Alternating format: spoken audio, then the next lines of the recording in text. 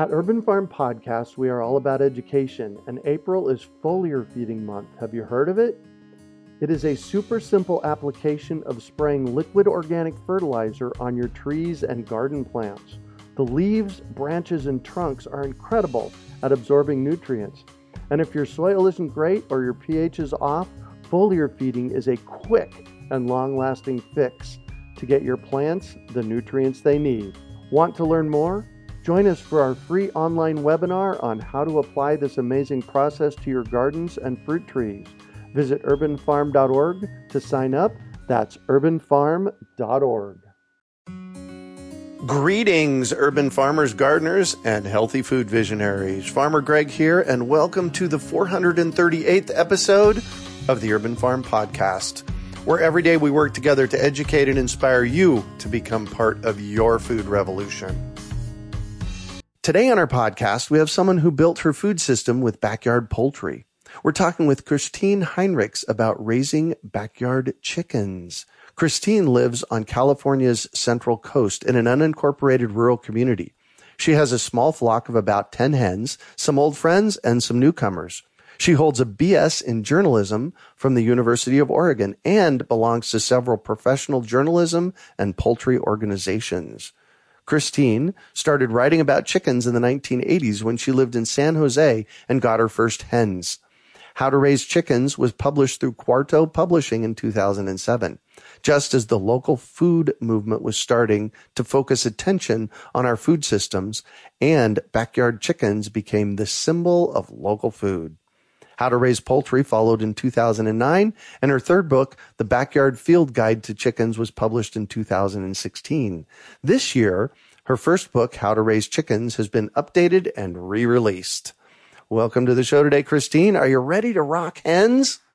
I am. Thanks, Greg. Excellent. So I shared a bit about you. Can you fill in the blanks for us and share more about the path you took to get where you're at today? Well, it's kind of been a long and winding road, as I think is kind of common among backyard chicken keepers. Yeah. Back in the 1980s, my daughter was about 5 years old, and one day she said, "Oh, Mom, I'd like to have some baby chicks." And I was a kind of sort of spaced out mother who always said, "Oh, honey, that's a good idea. Yeah, let's do that."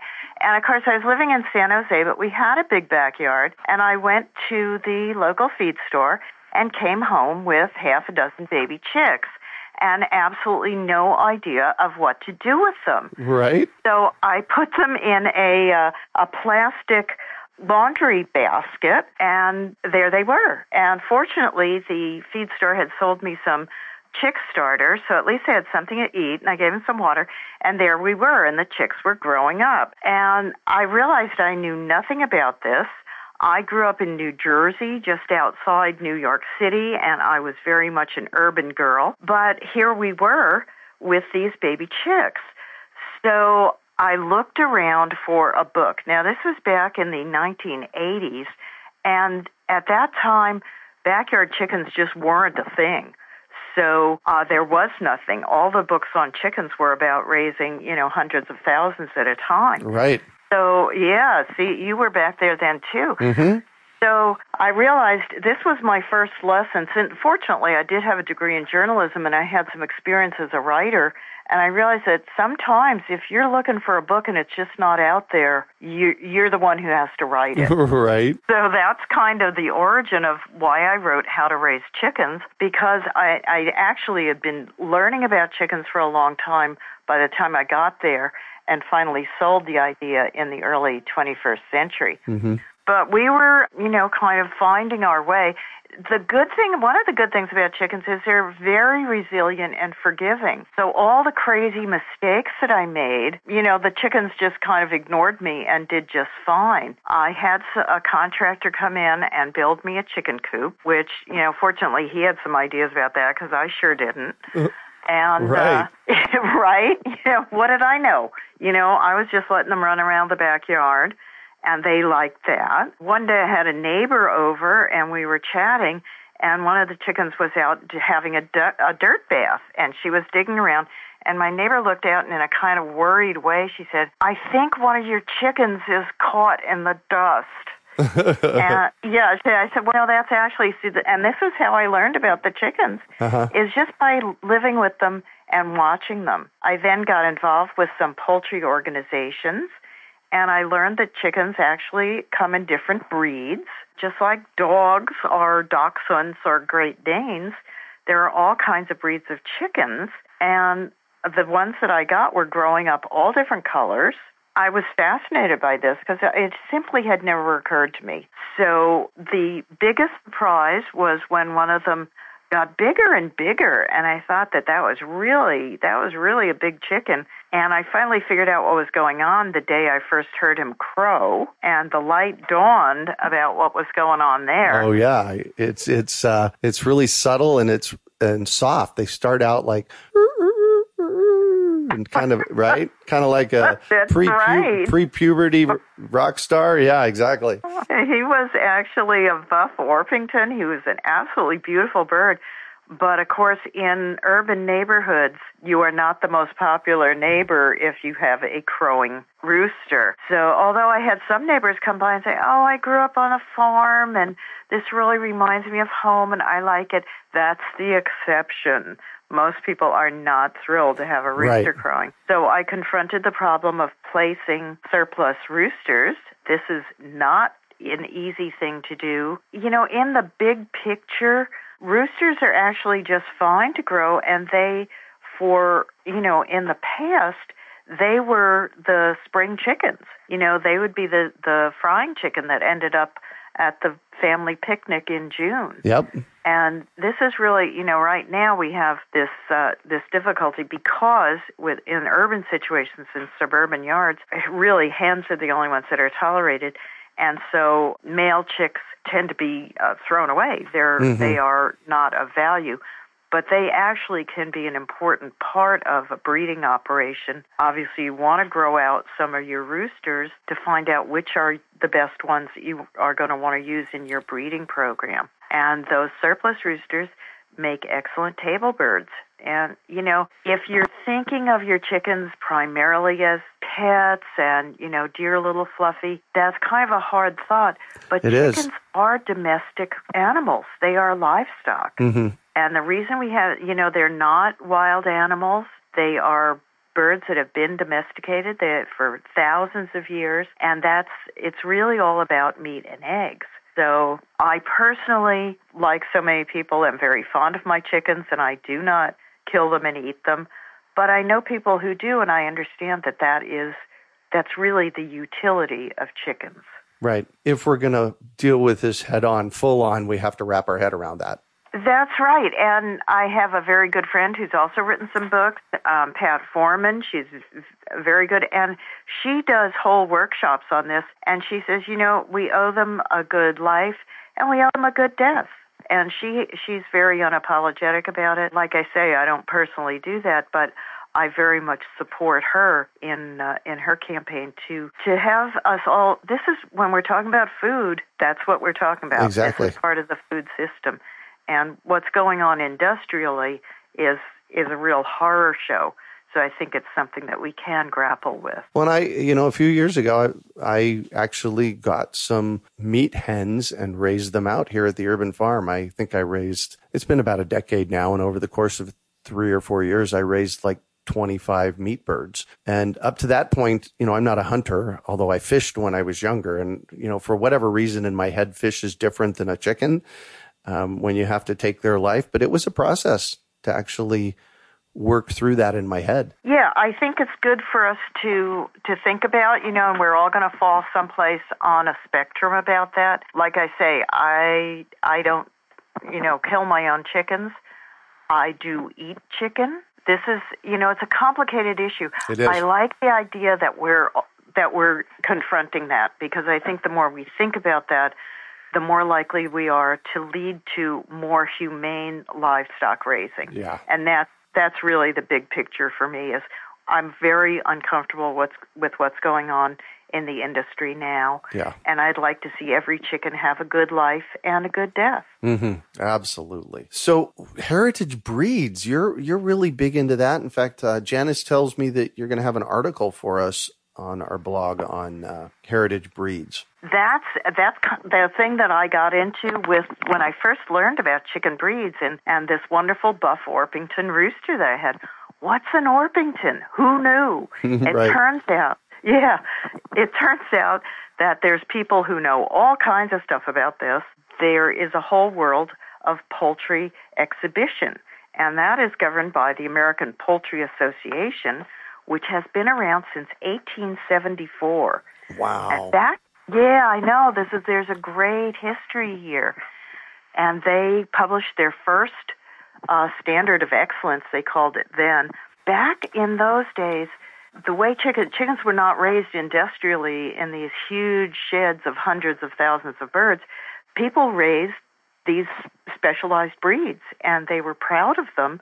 And in order to help increase their marketing, they would show them, and then they'd advertise that they were the winner at the Ohio Poultry Show, and they were well known. Daniel Webster exhibited some of his chickens at the first American Poultry Show back in Boston, about, I think it was 1854. So there's a whole history there, and there are poultry shows all over. For anyone who's listening to this, you can probably find a poultry show somewhere within driving distance, and I encourage you to go visit the poultry show and find your local poultry club. You'll learn a lot. There are people who are very expert who become poultry judges, and they learn how to judge poultry based on their size, shape, weight, feather color, feather condition. There are a myriad of parameters. So I'm not all that familiar with heritage breeds on chickens, but I know about heritage seeds, and we do a lot of podcasts and talking about saving seeds and saving the genetics behind them. Is there some similarities here? It's very much a parallel situation, Greg. The difference is you can save seeds, and they will last for years and years, but in order to save chickens, you can't really just save an egg and sperm. There are scientists who are working on being able to do that, but basically if you're going to save a chicken breed, you have to save a whole flock, and you have to ideally save more than one flock, right? Because that's where you're going to get the chickens from. It's not the same as seeds. So people have to really be dedicated to keeping their breed or more than one breed. And it's kind of a slippery slope. You may have noticed this with chicken keepers. You know, sometimes they say, well, you know, I had 5 chickens and then I had 10 chickens and now I don't count those chickens anymore because there's a lot. And keeping chickens for breeding is very specialized. You know, you have to keep them separate. You can't just have any rooster breeding any hen because you'll just get mongrels, as you would with dogs. You know, if you breed a Cocker Spaniel with a Dachshund, you don't get either Cocker Spaniels or Dachshunds. Right. So it's a similar situation. So what is a heritage breed? Okay, a heritage breed is usually considered to be one that was well known and identified before 1950. And some of these breeds have been around for hundreds of years. Poultry art can be an interesting way to follow some of these. Dorkings, for instance, have actually been around since the Roman era. Wow. They have very particular characteristics. They have a 5th toe, so that's identifiable, and they are actually memorialized in some Roman mosaics.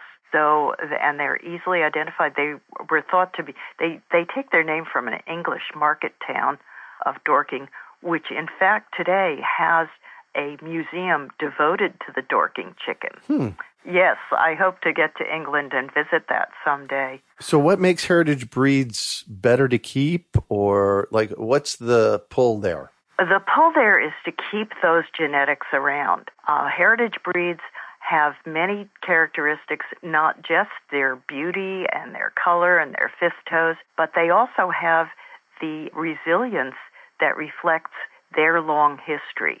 There are breeds like the Buttercup from southern Italy and Sicily, from Africa. Now, breeds like that may carry some resistance to diseases such as avian influenza. Now, we don't really know about these things, but the genetic profile of the industrial chickens is very narrow and uniform. And we are struggling with various poultry maladies. The way chickens are raised industrially, with so many chickens, so similar genetically, confined and in these huge poultry houses, it's a breeding ground for pathogens. And if something gets in there and is a problem, those birds have no resistance to it. So these breeds may actually be the savior of the poultry industry. I think it's worthwhile, just like it is for saving seeds, to keep them around because they're important, because we don't know when we're going to need them or what they really have to share with us. Yeah. I just, while you were chatting there, I Googled Dorking, Dorkin, or Dorking chicken, Dorking chicken. And correct. A website came up, the Livestock Conservancy. So there's a whole organization out here dedicated to saving the heritage breeds. That's right. And I'm involved. I'm a member of the Livestock Conservancy. They are involved with saving all kinds of livestock, sheep, horses, donkeys, as well as all kinds of poultry, not just chickens, but ducks and geese and turkeys. So they are a wonderful organization. I work with Jeanette Behringer, who's the poultry conservation manager over there. She's got a special project going with Crèvecoeur chickens right now. Her husband is a French chef, and so they have visited France. The Crèvecoeur is a French chicken. They're very beautiful. They have a crest. You may be familiar with crested chickens, such as the Polish. Mm-hmm. They have kind of a weird top knot. That's not just feathers. Their skulls actually have a knob on top of them. So they're very interesting, and they're very, very old. That's an old characteristic.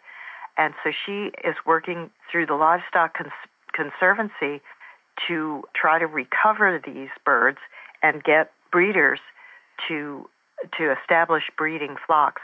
The Livestock Conservancy had a lot of success with the Buckeye chicken. This was the breed. This is named for Ohio, which is the Buckeye state. They have a very rich red color, and they're known as the only breed that's credited to a woman for being developed.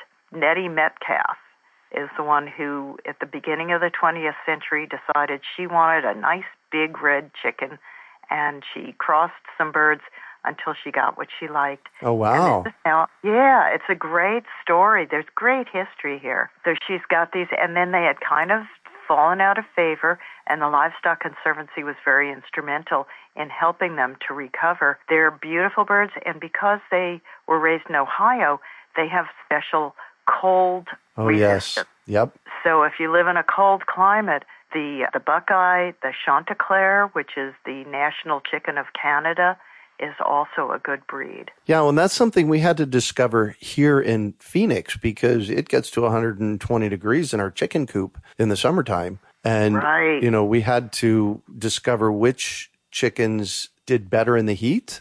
So I know that there's heat-resistant hens as well as cold-resistant ones. Which did you find? The Americana does really well here. Obviously, the Rhode Island Red. Those two seem to do best here.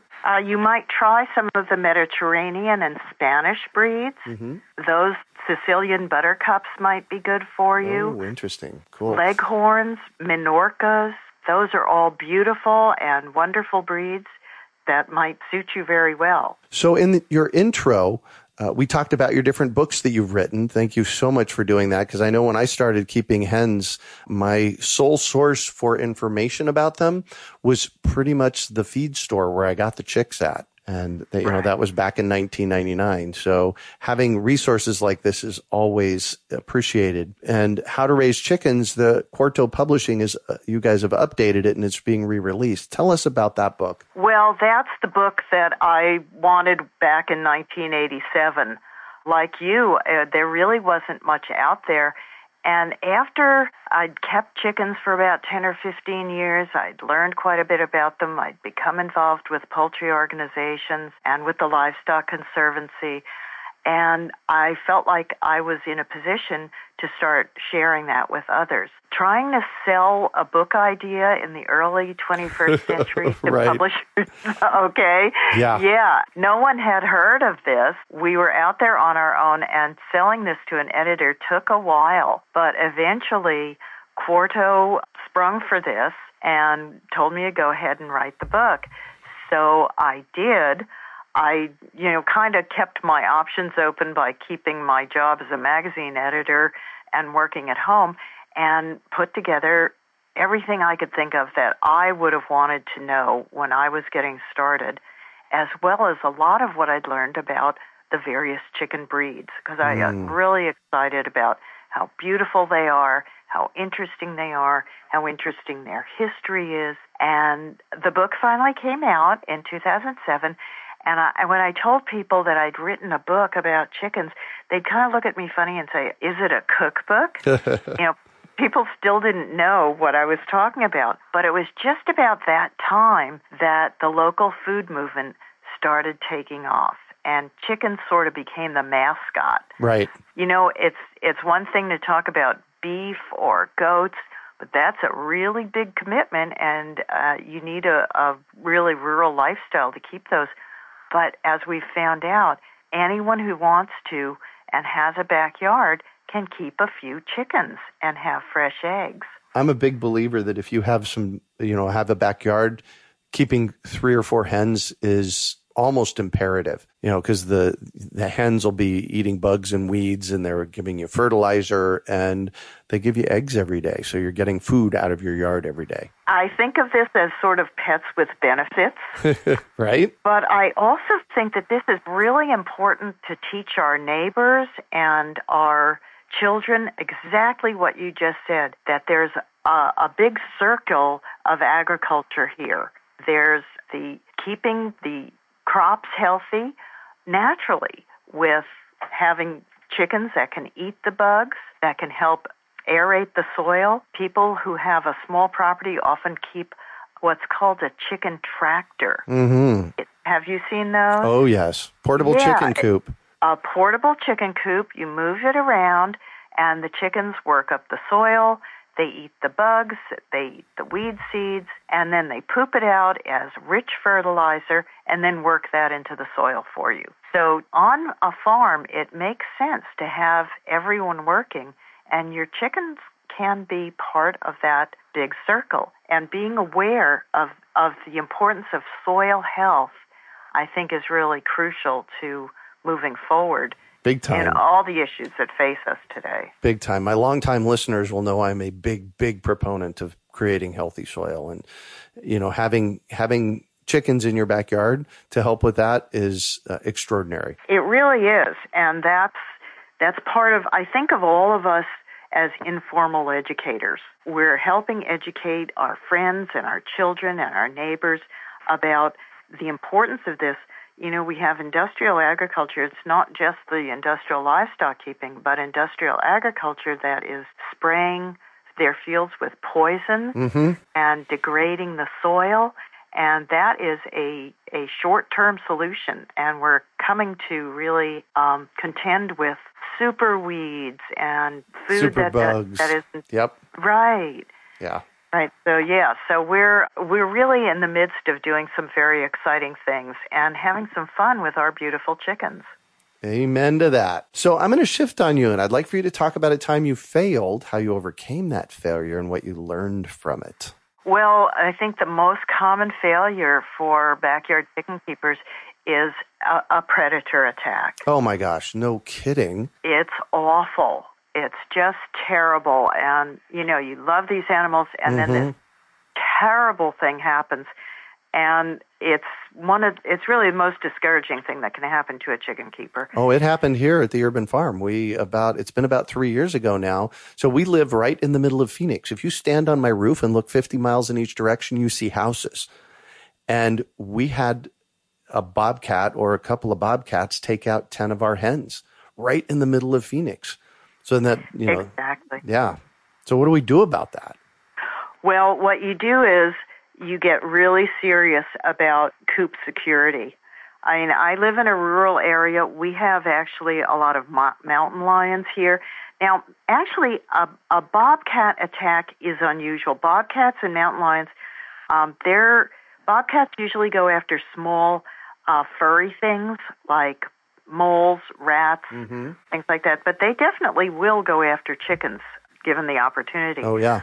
Mountain lions tend to attack deer. The most common livestock attacks from mountain lions are on goats, which are similar. But again, that can happen. We've even in our county had bears tear apart chicken coops. So this can happen. I actually recommend that people look at the Mountain Lion Foundation plans for livestock pens and build with that in mind. You have to cover the top as well because there are aerial predators who will come after them.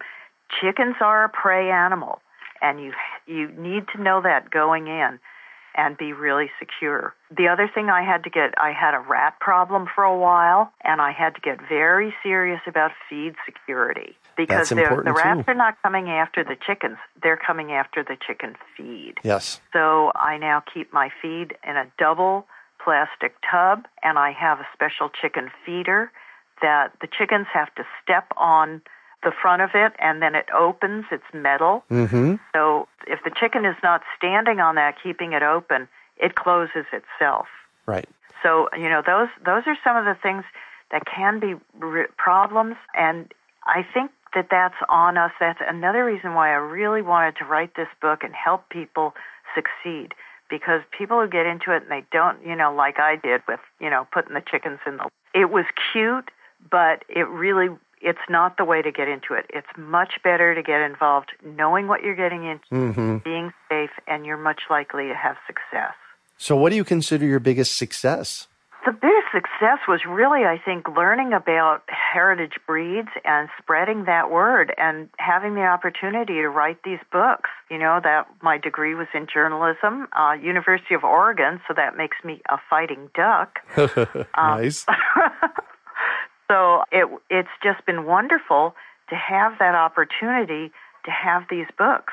After How to Raise Chickens, people, like I say, that was just kind of snowballing. And so then I did How to Raise Poultry, which is also about ducks and geese and turkeys and guinea fowl and quail and all these other wonderful species. And I'm working now on an article about guineas. Guinea fowl are an interesting species that are sort of related. They are domesticated, although they still live in the wild in Africa as well. They've sort of fallen out of favor, and people don't know much about them anymore, but perhaps that's something that we could create some interest in and bring back as a table bird. And what drives you? What drives me? I guess it's a passion to save the world.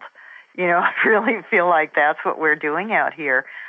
Look where this conversation has gone. We've gone to cleaning up the soil, having healthy soil, raising better crops, being strong, being food secure, taking care of each other, helping each other to do better. And I guess that's really my passion. Yeah, beautiful. If you could recommend one book for our listeners, what would it be and why? Well, the obvious choice, after my books, of course, is the American Poultry Association's Standard of Perfection. That is the book that lists every breed, the requirements for showing, some of the history, and exactly how to participate in shows. It's a wonderful volume. It's available through the American Poultry Association's website. And for anyone who's interested in poultry, I just can't recommend this more highly. I learned something. I'm constantly learning from it.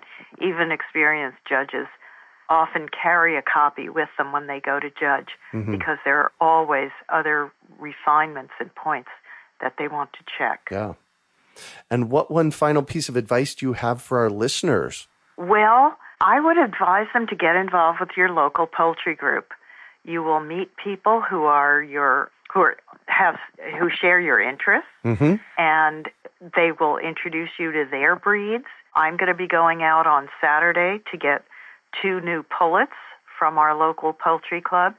They do an annual fundraiser by getting chicks in January and raising them up to be laying pullets Nice. and then selling them. Yeah.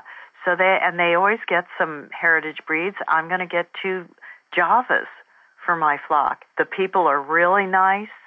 They all know things that I, am constantly learning from them. And they're a lot of fun. Chicken people are a lot of fun.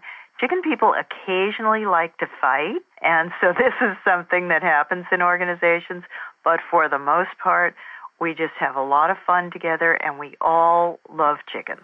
Nice. Well, thank you so much for joining us on the show today, Christine. Well, it's just been a pleasure, Greg, and I'm really glad that you're doing the work you're doing, because that's helping to let others know about my books and about chickens and about the American Poultry Association. Yay. So how can our listeners get a hold of you? Okay, I'm on Facebook, Christine Heinrichs, and I am happy to connect with people.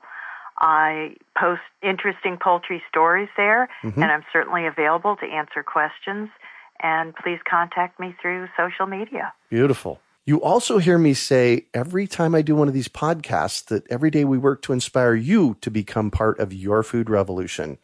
So we want to thank Christine and the folks over at Quarto Publishing as they help us with this goal, because they've given us 3 copies of her book, How to Raise Chickens, and they need a new home. And we get to share them with you, our listening audience. To participate, just email us at podcast@urbanfarm.org with the subject line, I'll raise you one chicken. Make sure you provide us your name and mailing address. We will pick 3 random emails from the first 30 people who respond in the next few weeks.